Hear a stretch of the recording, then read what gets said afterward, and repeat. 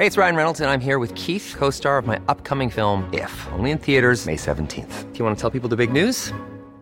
All right, I'll do it. Sign up now and you'll get unlimited for $15 a month and 6 months of Paramount Plus Essential Plan on us. MintMobile.com/switch. Upfront payment of $45 equivalent to $15 per month. Unlimited over 40 gigabytes per month. Face lower speeds. Videos at 480p. Active Mint customers by 531.24 get 6 months of Paramount Plus Essential Plan. Auto renews after 6 months. Offer ends May 31st, 2024. Separate Paramount Plus registration required. Terms and conditions apply if rated PG. Hey, it's Danny Pellegrino from Everything Iconic. Ready to upgrade your style game without blowing your budget? Check out Quince. They've got all the good stuff, shirts and polos, activewear, and fine leather goods, all at 50 to 80% less than other high-end brands. And the best part? They're all about safe, ethical, and responsible manufacturing. Get that luxury vibe without the luxury price tag. Hit up quince.com/upgrade for free shipping and 365-day returns on your next order. That's quince.com/upgrade.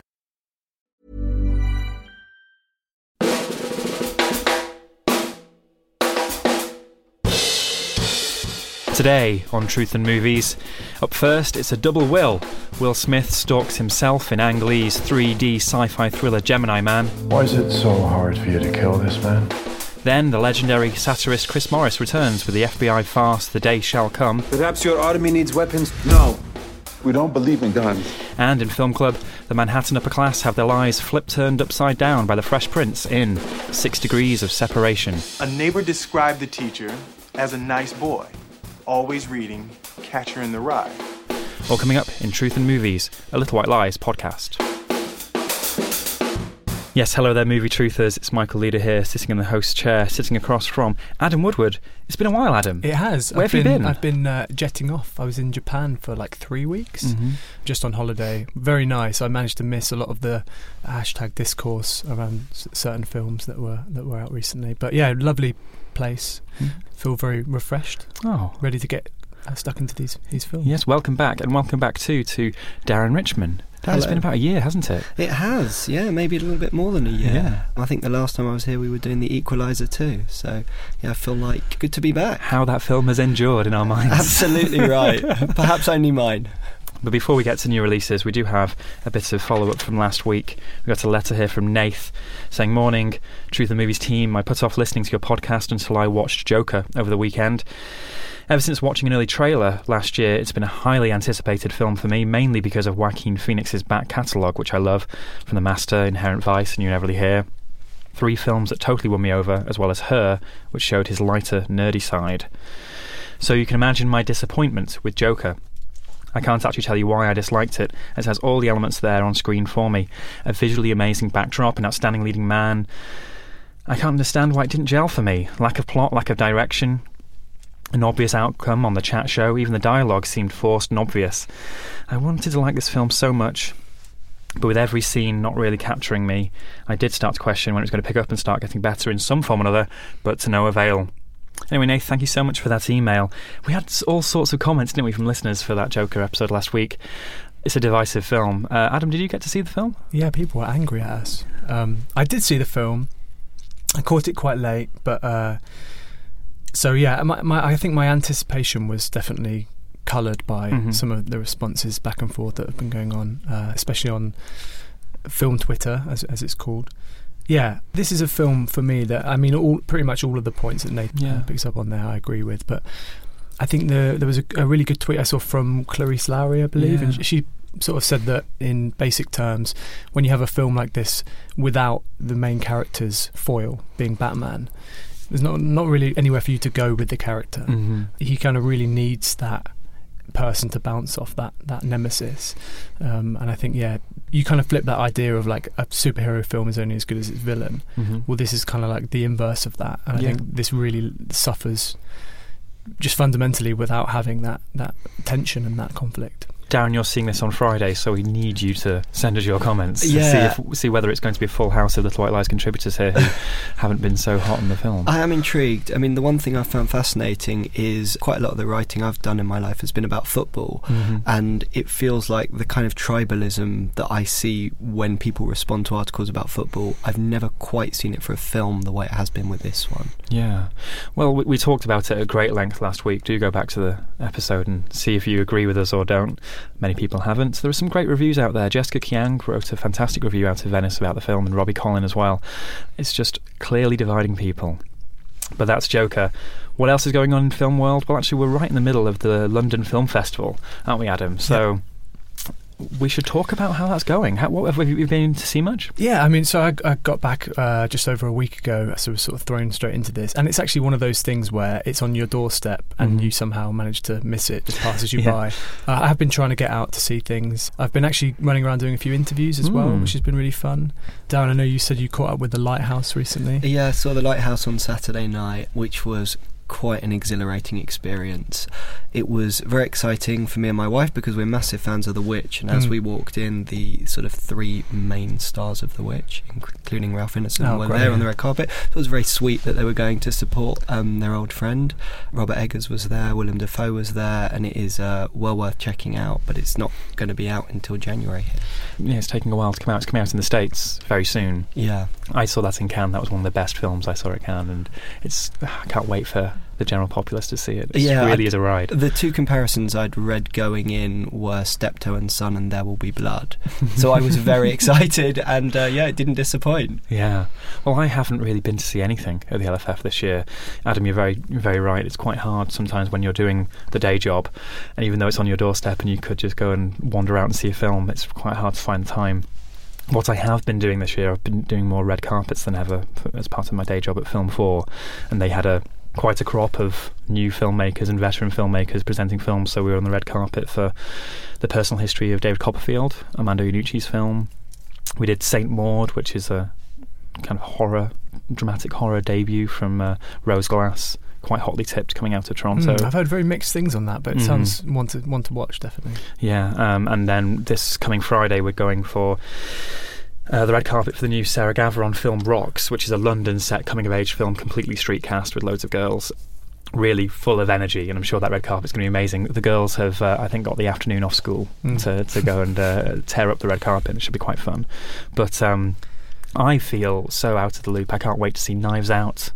I can't wait to see Marriage Story. All these films people are lauding to the heavens, aren't they? Yeah, I haven't seen Marriage Story. Knives Out is exceptional. It's one of those films that just is exactly what you want it to be, and you want it to start again as soon as the end credits start rolling.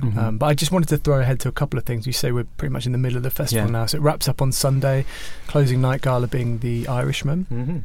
Which is obviously the hot ticket, but there's quite a lot of other stuff in the programme that I think people might be interested in.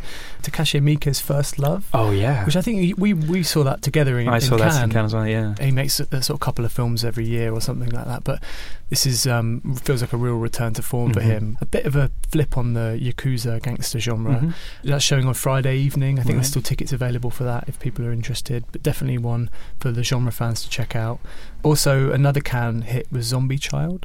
Yes, Bertrand Bonello. Much more of a sort of cerebral, psychological drama. Really, really well acted. Didn't really recognise many of the cast. I think it's sort of up and coming young actors, but very sort of philosophical and without being too kind of chin strokey. But he makes these just wonderfully evocative films.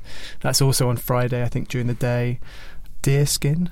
I remember that one. Did you see Cannes as well? Yeah, that was the opening night at Directors Fortnight, wasn't it? Yeah, I think that's showing here on Friday and Sunday, and there's still tickets going for that. These are all mostly in the West End. That's directed by Mr. Wazo. Flat Eric himself. It's really actually quite good. I saw one of his films. Again, he's made quite a few films that I think have mostly received distribution in France, and he made a film called Rubber a few years ago, which is, as a kind of proof of concept, it's fine, but fleshed out into a feature, it's a little like, not sure this really goes anywhere. But this new one, it's got Jean Dujardin in it and Adèle Haenel. It's basically about a guy who is obsessed with this deerskin jacket and basically goes on this crusade to make sure that his is the only jacket in the world. It's very comedic, but it takes quite a sinister turn that I would definitely recommend. Quite fun, fast. There's some other stuff. Give Me Liberty, have you heard of that? I've not seen. No, what's that one? It's quite kind of bleak. The director Kirill Mikhanovsky, I think he's a Russian or Ukrainian, but it's set in sort of blue collar working class America and deals with sort of themes of race and class and disability as well. So that's been touted as again one to watch, a little bit more under the radar. So if you missed out on tickets to something like The Irishman, I'd definitely recommend checking that out on Sunday. And where can people get tickets for this, Adam? Yeah, if you just go to bfi.org.uk/LFF. I just checked this morning, so at the time of recording there's still quite a few tickets left for the films I've just mentioned. So yeah, do go and check some out. A full slate of recommendations there. If you do go to the LFF, let us know what you think at the usual channels. Truth and Movies on Twitter, truthandmovies@tcolondon.com via email, or as always the comments section at lwlies.com/podcast. But for those not in London, we have some new releases to talk about. Up first, Gemini Man.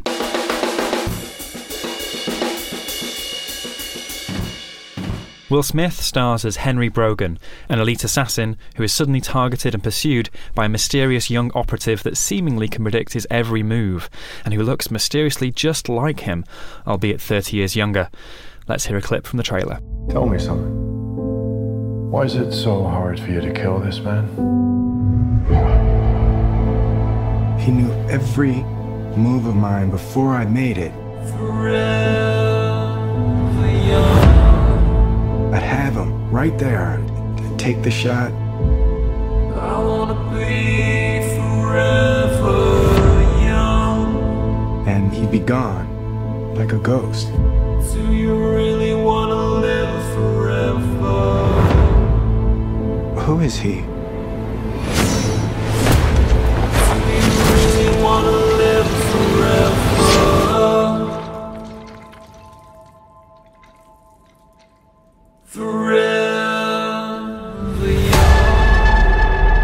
I think I know why he's as good as you.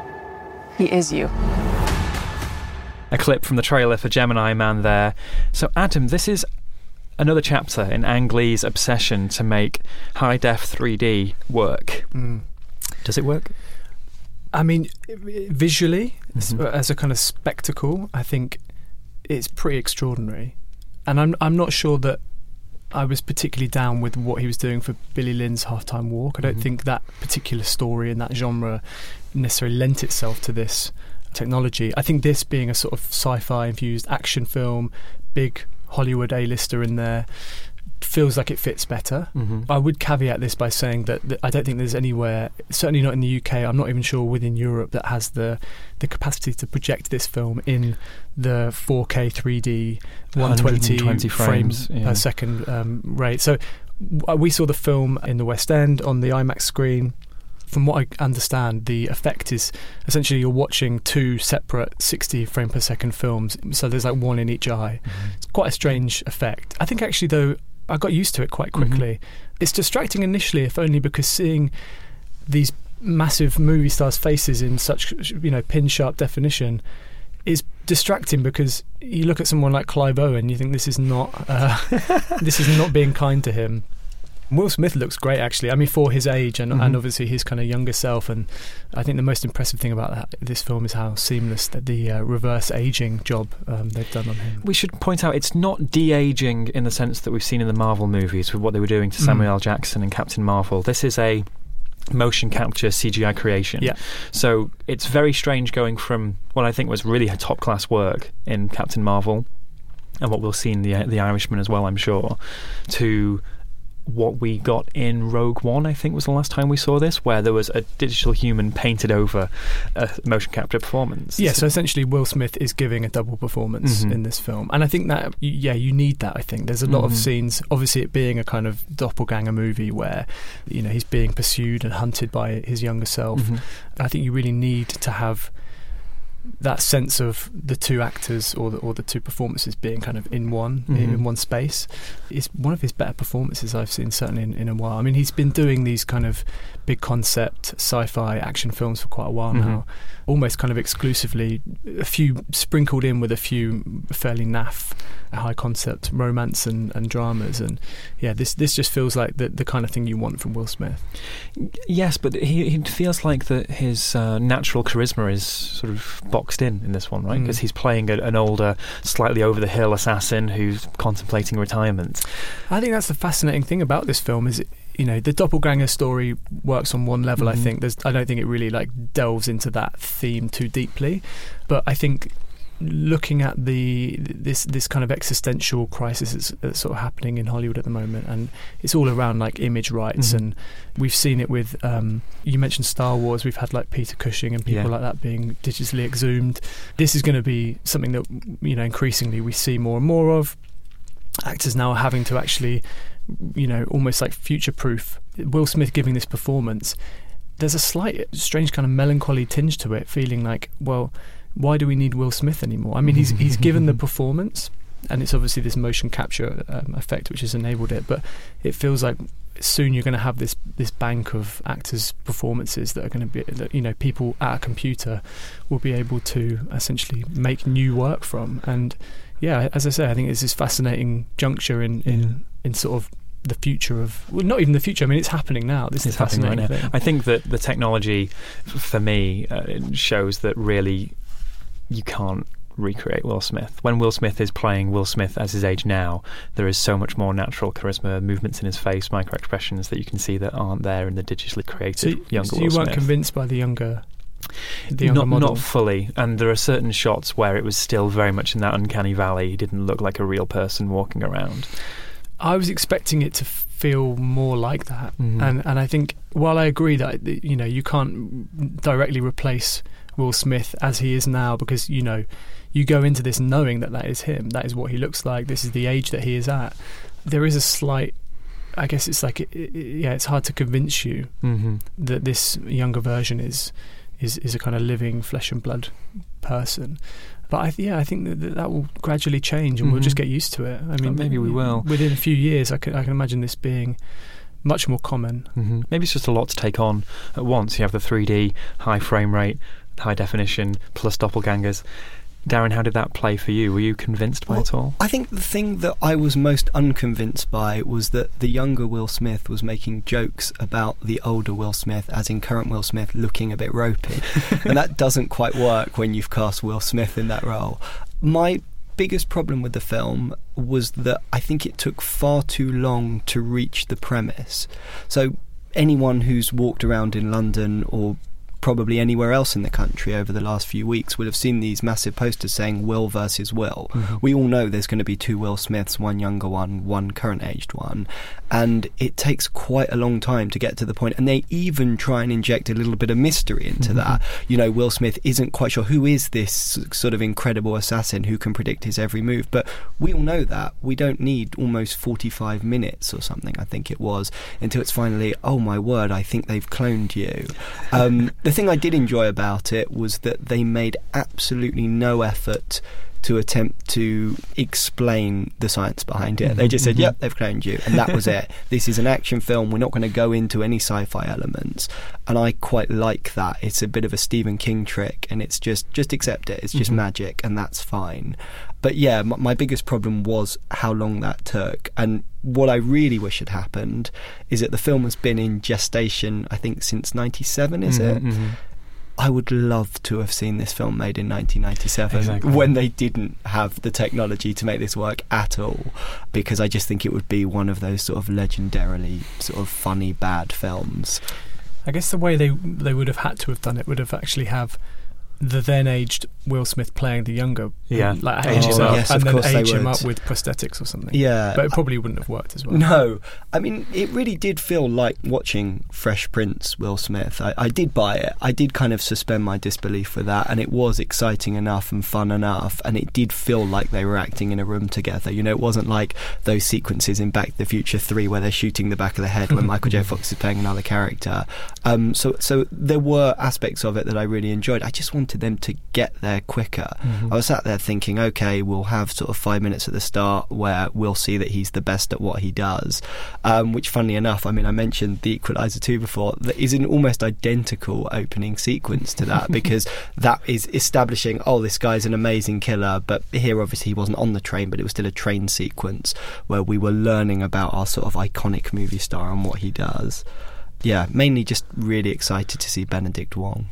Benedict Wong, who I love the fact that he's in this phase of his career now, post Doctor Strange, where he will just pop up in mainstream Hollywood movies. Yeah, I mean, he will always be the 15 Stories High guy to me, but seeing him, now he's making these massive films on a quite regular basis and really relishing it. He brought great comic relief to this thing. He's playing the sort of supporting character that we see in a Mission Impossible film, as it's like the Ving Rhames role in a Mission Impossible. He'll just turn up and be a utility guy. He's so good that he's not just the comic relief and the kind of cheap gag guy.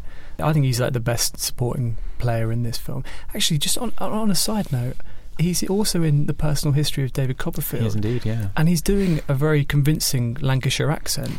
And I googled this, and he's born in Eccles. I couldn't believe it. Yeah. So, I mean, you mostly see him doing a kind of vague American accent. Amazing seeing him actually doing that. Another reason why I like to see him flourish, because I think we were born in the same hospital, a few years apart, but he's a local boy for me. He was born very close to Marcus Rashford, I can tell you that. But it's interesting you bring up the fact that this script has been on the shelf for 20-odd years. It does feel like a 90s sci-fi thriller that could have starred, maybe Jean-Claude Van Damme, maybe? Would this have been better then, or do you think that it still plays now? I think it still plays. I mean, the Jerry Bruckheimer super producer brand is still going strong, I think, this shows. I think we just don't get that many big action spectacle movies like this, which don't take themselves too seriously. I know what you're saying about Darren about it takes a little while for that plot mechanic to kick in, but I think once it does, it just delivers pretty straight action for like an hour or so. Yeah. It is not boring in the slightest, and I think that is the one thing you would fear about a film like this. I was completely entertained. And it's definitely got a sense of authorship and style about it, which is quite unique, I think, quite distinctive. I mean, it's kind of weird coming out at this time of the year. It feels like, I know the blockbuster season seems to stretch on indefinitely now, but it does feel like perfect summer blockbuster fodder in the best sense. And I guess there's too much competition from the Marvel DC films, which are released every few months, but it definitely feels like it's doing something a bit more interesting, I think, than a lot of those films. And it's also not just a kind of schlocky, cheap, lazy action ride that we have been getting. And I mean, it's an original idea. Yeah. I mean, how often do we see a huge concept Hollywood movie with an A-lister that is not a reboot or a prequel or a sequel or something? I'd caveat that it's an original property. Maybe many of the themes and threads you see in this we have seen before. But it's an original script. Yeah, I mean, exactly. And the script isn't by no means the strongest part of this film. And good to see Will Smith actually showing his muscle a little bit and actually getting a film like this made. Yeah, I felt quite conflicted watching this film because for me, Ang Lee is Sense and Sensibility, Crouching Tiger, Hidden Dragon, Brokeback Mountain. He made these, a very diverse body of dramatic work there, and he's done a Robert Zemeckis where he's thrown his career fully in, all his chips are in on this technology. Well, the turning point was Life of Pi, I guess. Yeah, I guess. First where he fully embraces 3D this type of filmmaking. And there are sequences where it works. There's a motorbike chase and a motorbike fight sequence where a motorbike is used in ways that God never intended. That's quite thrilling with the high frame rate. But have we lost films that maybe Ang Lee could have made better in the older mould, do you think? Are you happy with where he's going? I'm fairly happy. I mean, if this does well, and I'm not convinced it will do, but if this, enables Ang Lee to go and make his next prestige drama, then, good on him. I think I'd rather see him do something like this and then maybe take a break and come back with something like a Brokeback Mountain than make a Billy Lynn's Halftime War, which for me is kind of a hodgepodge between the two stools. I think he's just someone who had such promise and had made so many really great movies back to back. Seems to have kind of slipped down this path, and it feels like it's going to be hard for him to kind of get back on that, climb back into that saddle. But we'll see.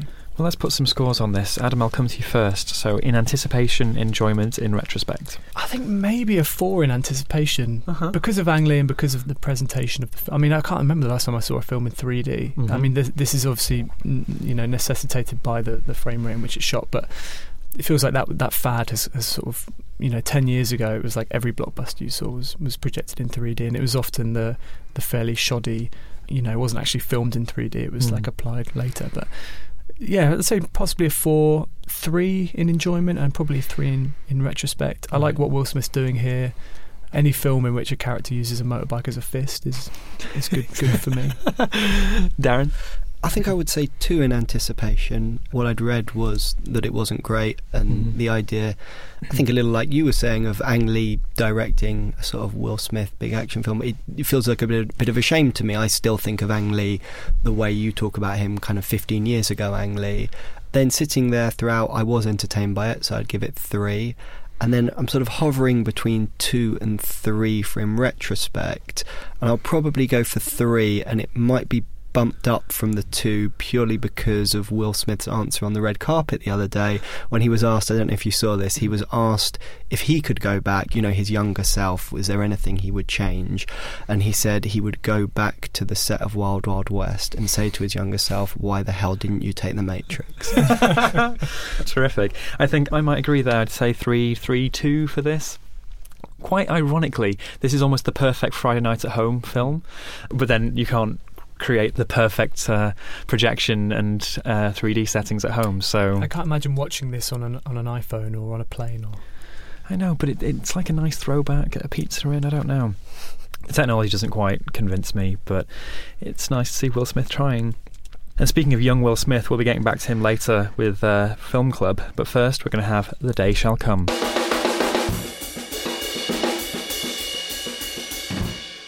Based on 100 true stories, this new film from Chris Morris exposes a dark farce at the heart of Homeland Security. Newcomer Marshawn Davis stars as a preacher leading his own small-scale revolution in Miami. He becomes the unlikely target and beneficiary of the FBI's anti-terror activities. Could you walk him across the line? Of course. If we give him a fake bomb and the guy tries to use it, we have the next Bin Laden. My mission is to change the lives of poor people without the gun weapon. Let's offer some fun. Some automatic weapons? Activating recording. Perhaps your army needs weapons? No, we don't believe in guns. And if necessary, we'll call on the dinosaurs. We believe that at the sound of a trumpet, they will come to our aid. A clip from The Day Shall Come there. So Darren, I'll come to you first. I had a strange experience the other day where I had to explain to a young colleague who Chris Morris was. And I guess it's been 9 years since Four Lions. It's been longer than that, 10, 15 years and more since The Day Today and Brass Eye. Should we be excited for a new Chris Morris joint? I think we should. I think Chris Morris is certainly, for me, one of the most significant satirists maybe this country's ever produced, and certainly of the last 25 years. I actually think that leading up to this film, I'm not sure there's even been a misfire. I mean, The Day Today, Brass Eye, Four Lions, Jam, all of it. I really am a massive fan of his work.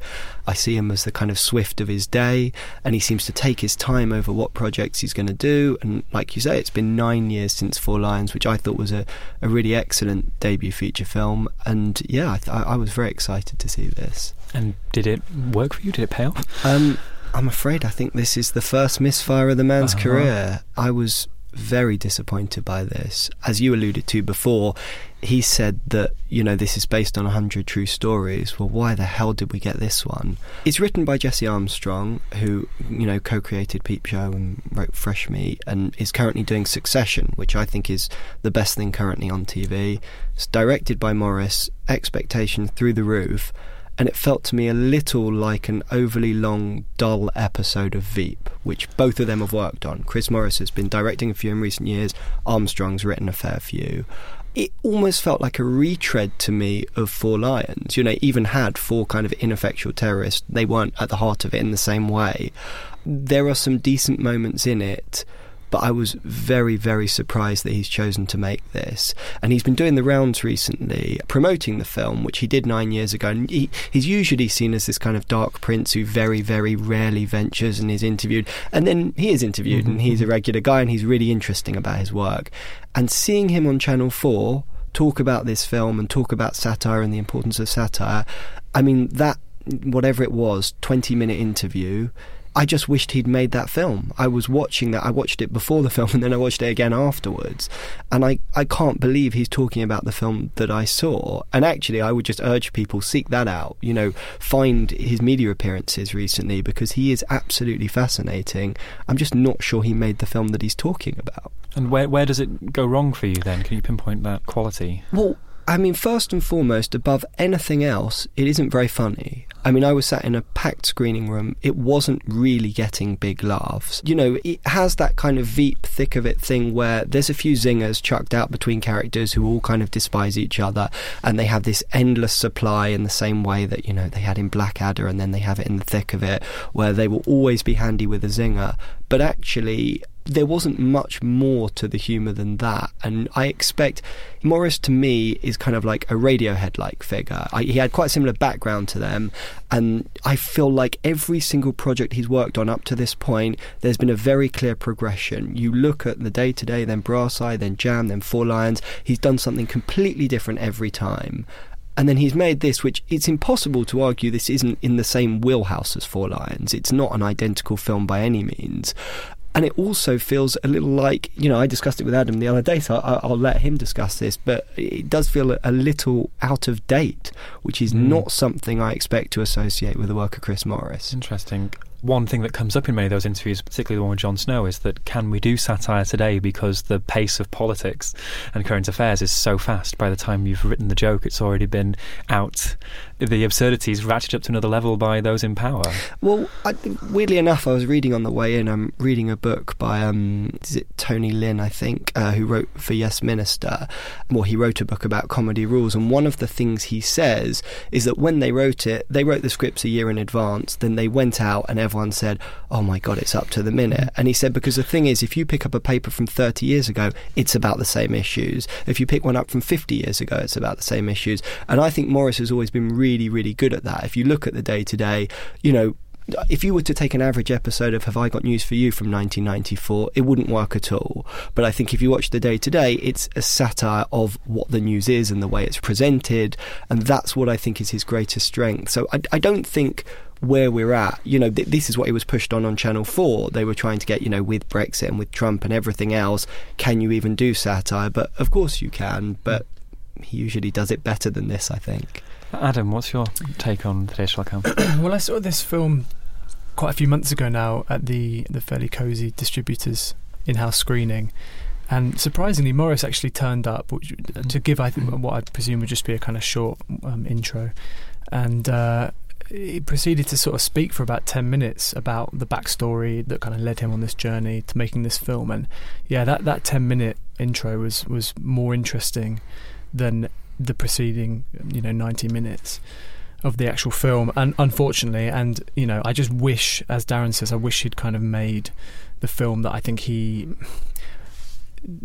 thinks he's made, I suppose. It's a tough one because I wonder how much he was actually like hamstrung by, you know, there's so much goes on behind the scenes, I'm sure, with like financiers, and it feels like a film he's probably been trying to get made for quite a long time. I mean, the actual incident which sparked this that he's kind of honed in on, I think happened in the sort of mid-noughties. It feels like it's maybe been pulled from that era slightly in the way it's styled, and even some of the jokes. I think you can definitely pick out the stuff that Armstrong has written in terms of the punchlines. And Morris, you know, you want to hear from him more directly. As a director, I don't think he's got that sense of that sense of style or authorship quite nailed down. Frankly, I think this could have been directed by anyone. And so when you actually, you know, listen to Morris on the TV or radio or whatever, and he's just kind of talking, and you go kind of direct to source, he's endlessly interesting and fascinating, and just so, you know, so on it with his knowledge and insight into all this stuff. And I think the prospect of him coming back with some new material in any form, you know, it's very exciting. People have welcomed him with open arms. It's like been too long, and maybe there's a sense of like, this isn't what people wanted from him. You know, he's making a film, unlike Four Lions, which felt very timely and felt, you know, very close to kind of home, literally, with the sort of narrative that's focused on. Here, I'm not sure how invested I was really with the story of this US Homeland Security project, as he calls it. There's just a little bit of a disconnect for me between Morris, the satirist that we know and love, and the director who's churning out stuff like this. And actually, to compare him to a contemporary of his, Armando Iannucci, who has made very sharp satire film work, and something like The Death of Stalin, which was, okay, a little bit of a sort of alien territory for him perhaps, but it's just he's brought his own style and he's put his own stamp on it. And I think it's very telling that he's now going off and making something like David Copperfield, which is a bit of a move in a different direction for him, but I just think works so well and shows how much he's developed and grown as a filmmaker and a storyteller. And it feels like Morris is still stuck in this single mode. Mm-hmm. Similar to Darren, I was a little bit disappointed simply because my expectations, I think, were just so high. Also, I thought that the characters were so thinly drawn. That was probably the biggest issue for me. Is I remember when Four Lions came out, and I was very surprised to hear him referencing things like Dad's Army and stuff like that. He was trying to say, you know, this is like a classic kind of sitcom idea. We got these characters together, and you care about them even though they're stupid and make mistakes. And here, I didn't care about anyone in this film, which, you know, is a major, major problem, because we were supposed to sort of empathise with the characters, and the end was supposed to feel like something, and it just didn't for me. Well, you've got these two sides. So you have the FBI agents with Dennis O'Hare and Anna Kendrick, and they're obviously not the good guys. But then the so-called terrorists, the sort of Miami preacher and his tribe, they're very... I mean, he's not punching down, I don't think, Morris. But at the same time, you don't really... I never felt like I cared about those characters or was invested in what they were doing. They come across as very deluded and almost quite kind of simple. And I feel like he's just got that wrong a little bit in terms of how to actually engage an audience with a subject through... Well, telling that story through someone's perspective that you can actually relate to in some way. I just felt so removed and distant from me. Well, I suppose lots of people are excited about this film because it is the return of this great satirist, and has that mantle been moved elsewhere? Is it on television, Darren? Is it Succession, as Jesse Armstrong used that? I don't know about satire in terms of Succession, and I'm not sure there is an obvious kind of successor to Chris Morris. For me, and this is probably quite a cynical point of view, but Morris, he did a radio show early in his career with Peter Cook, who'd probably be like my number one satirist and comedian. And that is a masterpiece called Why Bother? And Peter Cook said when he was opening his establishment club in Soho in the 60s or 70s, he likened it to the sort of cabaret bars in Berlin that did so much to stop the rise of the Nazis and the Second World War breaking out. And Peter Cook basically felt satire was pointless, it was redundant, it didn't do anything. And I pretty much agree with that. This film didn't really have any satirical bite anyway, but Four Lions did, I think, and Brass Eye certainly did, but I'm not sure they ever actually impact any change. I'm with Cook on that. So I'm not too worried whether we had a great satirist around or not. I just wish it had made me laugh more. Right. What scores would you give this, Darren? 4 going in. Yeah, huge fan, really excited. I would then say it was probably a 3 while I was watching it. You know, it is not without funny lines or good set pieces at times, and there are some decent performances in it. And actually, in retrospect, I'd go 2, which I would have thought was unthinkable for something that Morris had done. You know, I was so excited to see that he was making a new film, and I just can't believe it's this one. Adam? I think I'm trying to remember my own scores on my review for Little White Lies, but I think I gave it a 5 in anticipation, and then 3 and 3 for enjoyment and in retrospect. It passes the time. I mean, it's fine.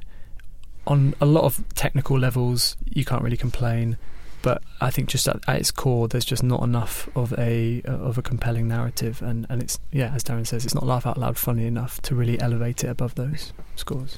Right, so there you have it. New releases this week, Gemini Man and The Day Shall Come. Up next, we have Film Club. We're going back to Will Smith for his first major film role, 6 Degrees of Separation.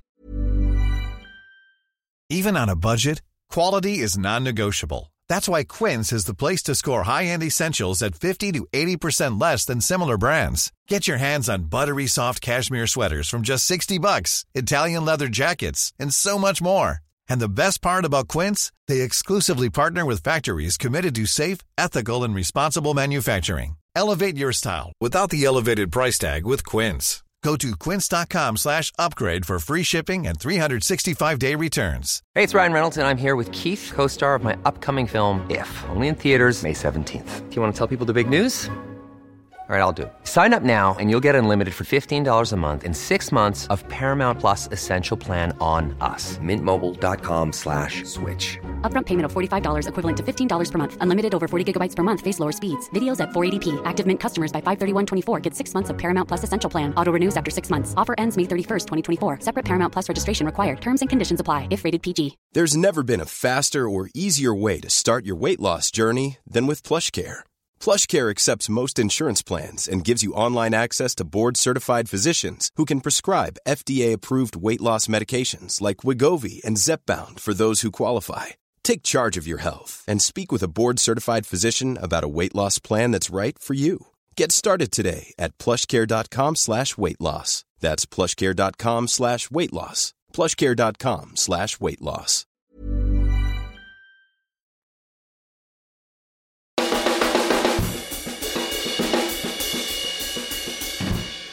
Based on the Tony Award-nominated stage play, 6 Degrees of Separation stars Stockard Channing and Donald Sutherland as conceited Manhattan art dealers taken in by a con.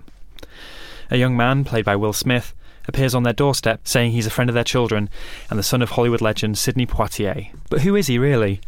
Let's hear a clip. Well, a substitute teacher out on Long Island was dropped from his job for fighting with a student. A few weeks later, he returned to the classroom, shot the student, unsuccessfully, held the class hostage, and then shot himself successfully. This fact caught my eye. Last sentence, Times. A neighbor described the teacher as a nice boy, always reading Catcher in the Rye. This nitwit Chapman, who shot John Lennon, said he did it because he wanted to draw the attention of the world to Catcher in the Rye. And the reading of this book would be his defense. Young Hinckley, the whiz kid who shot Reagan and his press secretary, said, if you want my defense, all you have to do is read Catcher in the Rye. A clip from 6 Degrees of Separation there. I think almost before we talk about this, we've got to talk about the elephant in the room. This film predicted Hollywood, right? So part of the con that Will Smith's character enacts on these high-class New York types is that his father is creating a film version of Cats.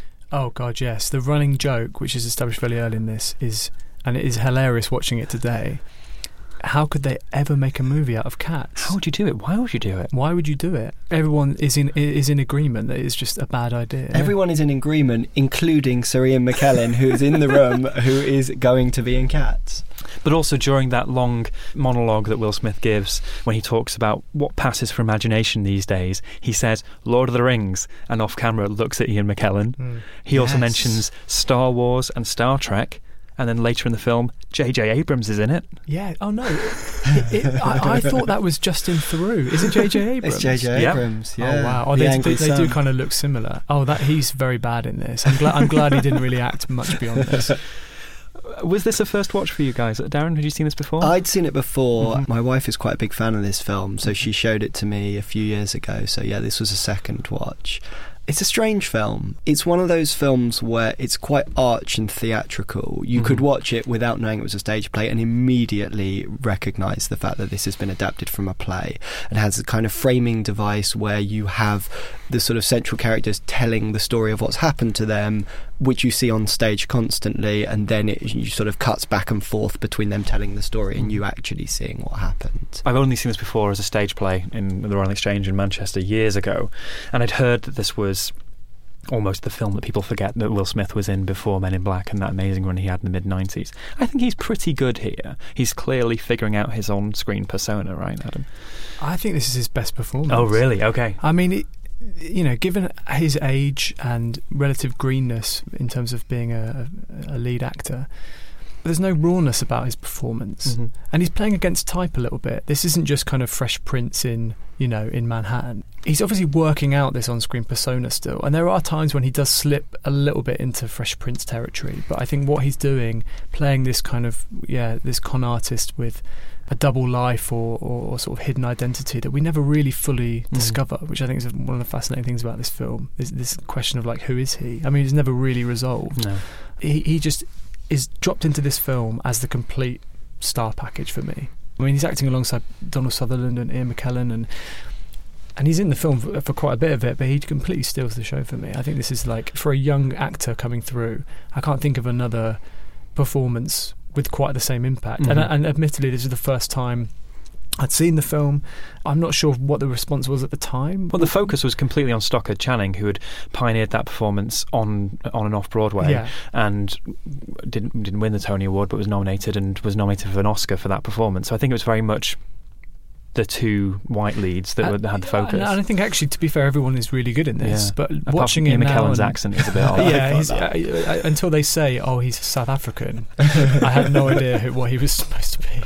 But yeah, I think Will Smith in this. I mean, I think his performance has probably aged the best. Mm-hmm. And when you watch it now, knowing everything that he's kind of done since, and also, he had that amazing run in the 90s and early noughties when he became known, self-appointed nickname of Mr. Box Office, which is one of my favourite anecdotes about any Hollywood A-lister. But it feels like that was a long time ago, and to see him even predating that doing something this big and commanding and assured, it's just really quite. I was quite exhilarated watching this, actually. Yeah. I mean, I did think that Stockard Channing was also sensational. I think that performance has also aged well, and I think it's interesting because I think probably, hopefully it won't be for a while, but I suspect the first lines of her obituary will be about Grease and about The West Wing, and here is a performance that's right in the middle of those two, almost smack bang in the middle, and I think it's like a very sad performance, and she's really, really good and has a lot to do in it.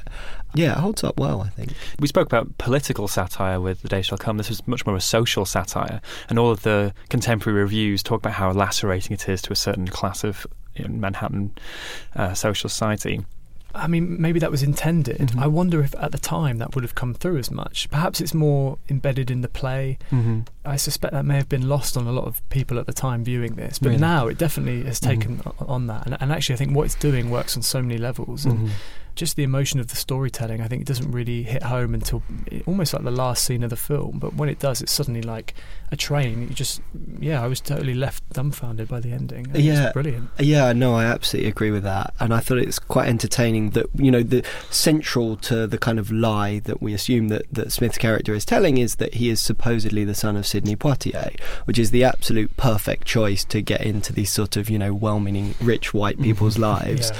And apparently when Poitier first met Will Smith, said, "Well, you're certainly handsome enough to be my son." Brilliant. It made me think of Get Out, actually, that whole scene. Yes. The line of, I would have voted for Obama a third time. Yeah. It seems like Sidney Poitier played that role in a certain white society there. There's a respectable face for certain urbanites. So this film, quite late in the story, sets up this gay subplot, and it has this fascinating shot where it's a kiss, but it's not a kiss. And you always put scare quotes around it, Adam. I put scare quotes. It's a bit of a backstory to this, is that it was scripted that they were going to kiss. So it's Will Smith and Anthony Michael Hall, I think one of his kind of early performances as well. Will Smith, apparently pretty close to actually the day they were going to shoot the scene, had decided, I think he'd consulted with Denzel Washington or someone who'd said, at this stage in your career, if you do a gay kiss on screen, it's going to damage your brand or your image. And Will Smith has since said he actually really regrets not going through with it, and I think it is one of the few really obvious down points and negatives of the film. It does feel like there should be that moment of connection that you just don't get because of the way it's fudged slightly with the kind of camera work. It's a real shame that it wasn't actually filmed as it was intended, because I think you do lose something from the character. Yeah. So Adam, you said that you think this is Will Smith at his best. Darren, would you agree, or do you think that he would go on to better things, do different things? I think that Will Smith is such a sort of extraordinary movie star more than anything else. He's one of these people where there's such a persona that it's almost not about the films. It's like, I think there was possibly once, even on this podcast, a discussion about Jeff Goldblum, and there was sort of this belief that he hasn't actually done all that many great films. I would say The Fly is a great film, but I think possibly, to bring Goldblum into it, I think Independence Day is probably the peak of Smith's powers. That for me would be, I think, the best film he's ever done and his best performance. I think if we're talking blockbuster, that and First Men in Black film, and the second one is, people don't really like it as much, but I think that's got some good certainly his performance is good in it. I don't think he reached these these peaks again dramatically. Possibly Ali is very good and very underrated, I think. Now you mentioned that, this is the third Will Smith film club, because we did Ali and we did Men in Black. I think we've probably done another one somewhere. But he's tried to make similar films to 6 Degrees of Separation again, and they've turned out to be things like £7 and Bag of Ants. Yes, is he in that Winter's Tale or New York Winter's Tale? Are you thinking of? Oh no, what am I thinking of? Oh, wait. He's in another Collateral Beauty. Oh, possibly that. But he's in another really bad kind of New York movie that's set around Christmas. And, I think if we have to do another Will Smith film club, can we do Hancock? I'd quite like to revisit that. No. You're vetoing it on air. Hancock is very bad. Hancock is like, I mean, it's like similar to Joker in the sense that it's supposed to be this radical superhero origin movie that just goes nowhere. I mean, it's like the stupidest film ever. What would you do if you had to do another film club Will Smith? Would it have to be Wild Wild West? Yeah, I've seen Wild Wild West quite a few times. I think it was one of those films that was always shown repeats late night on television or something, but I'm not sure there's much mileage in that, is there? It's a bit, that's not aged well. We've done the original Men in Black. Or we did Independence Day, possibly. Have we done Independence Day? We've done Men in Black, definitely. Well, I think if listeners want to send us some Smith recommendations, top 5 Will Smith films, maybe. We can see. I'd love to hear it. I'd be fascinated to hear, because you think of the obvious Mr. Box Office ones, and maybe not so much the Bag of Answers and the Alis, but I think there's a few gems maybe sprinkled in there. So my blind spot for Will Smith is I've never seen Bad Boys. Oh, how have we forgotten Bad Boys? Of course they're doing Dad Boys. Dad Boys for life. Yeah. Well, if you do watch 6 Degrees of Separation, listeners, let us know what you think at Truth and Movies on Twitter, truthandmovies@tcolondon.com, via email, or at lwlis.com/podcast. So, next week, talking of sequels, Adam, we have Zombieland 2 Double Tap. Any excitement for that? I mean, it's coming out, and I've not seen any advertised marketing for it. There's been no press screenings to my knowledge yet. I just imagine it's been tough to get the billboards, really. Well, yeah, thinking possibly. of what's come out over the last few weeks. Yeah, there's a lot of billboard hogging going on, especially around the LFF. But yeah, maybe not the best sign that it's sort of 10 years after the first one came out, and there's been very little fanfare or anything really. What I find fascinating about the marketing for that film is that it's from the same creative team, same writers, same directors, but they've since gone on and done other things. So it's billed as, from the people who brought you Deadpool. Yes. Please come and see our movie. Yeah. And then for the other new release and film club, we have an Olivier Assayas double bill. We have his new film Non-Fiction and his 1996 classic Irma Vep, which I haven't seen. I'm a bit of an Assayas newbie. It's one of his really good early ones. Non-Fiction I watched on a plane recently. Couldn't believe it was on there. Pre-release. Don't know how they got hold of it. I remember Non-Fiction causing quite a bit of confusion. Was it at Venice or Cannes? It was at Venice, yeah. Where it was just listed as non-fiction and people thought it was a documentary. Yes, I did that. I think I was the one making notes in the programme, and you said, no, that's an actual film. So it's an actual film, and we will actually discuss it next week. But Adam, Darren, thank you so much for joining me today to talk about new releases and 6 Degrees of Separation. I'm Michael Eder, and as always, this has been a 7 Digital production.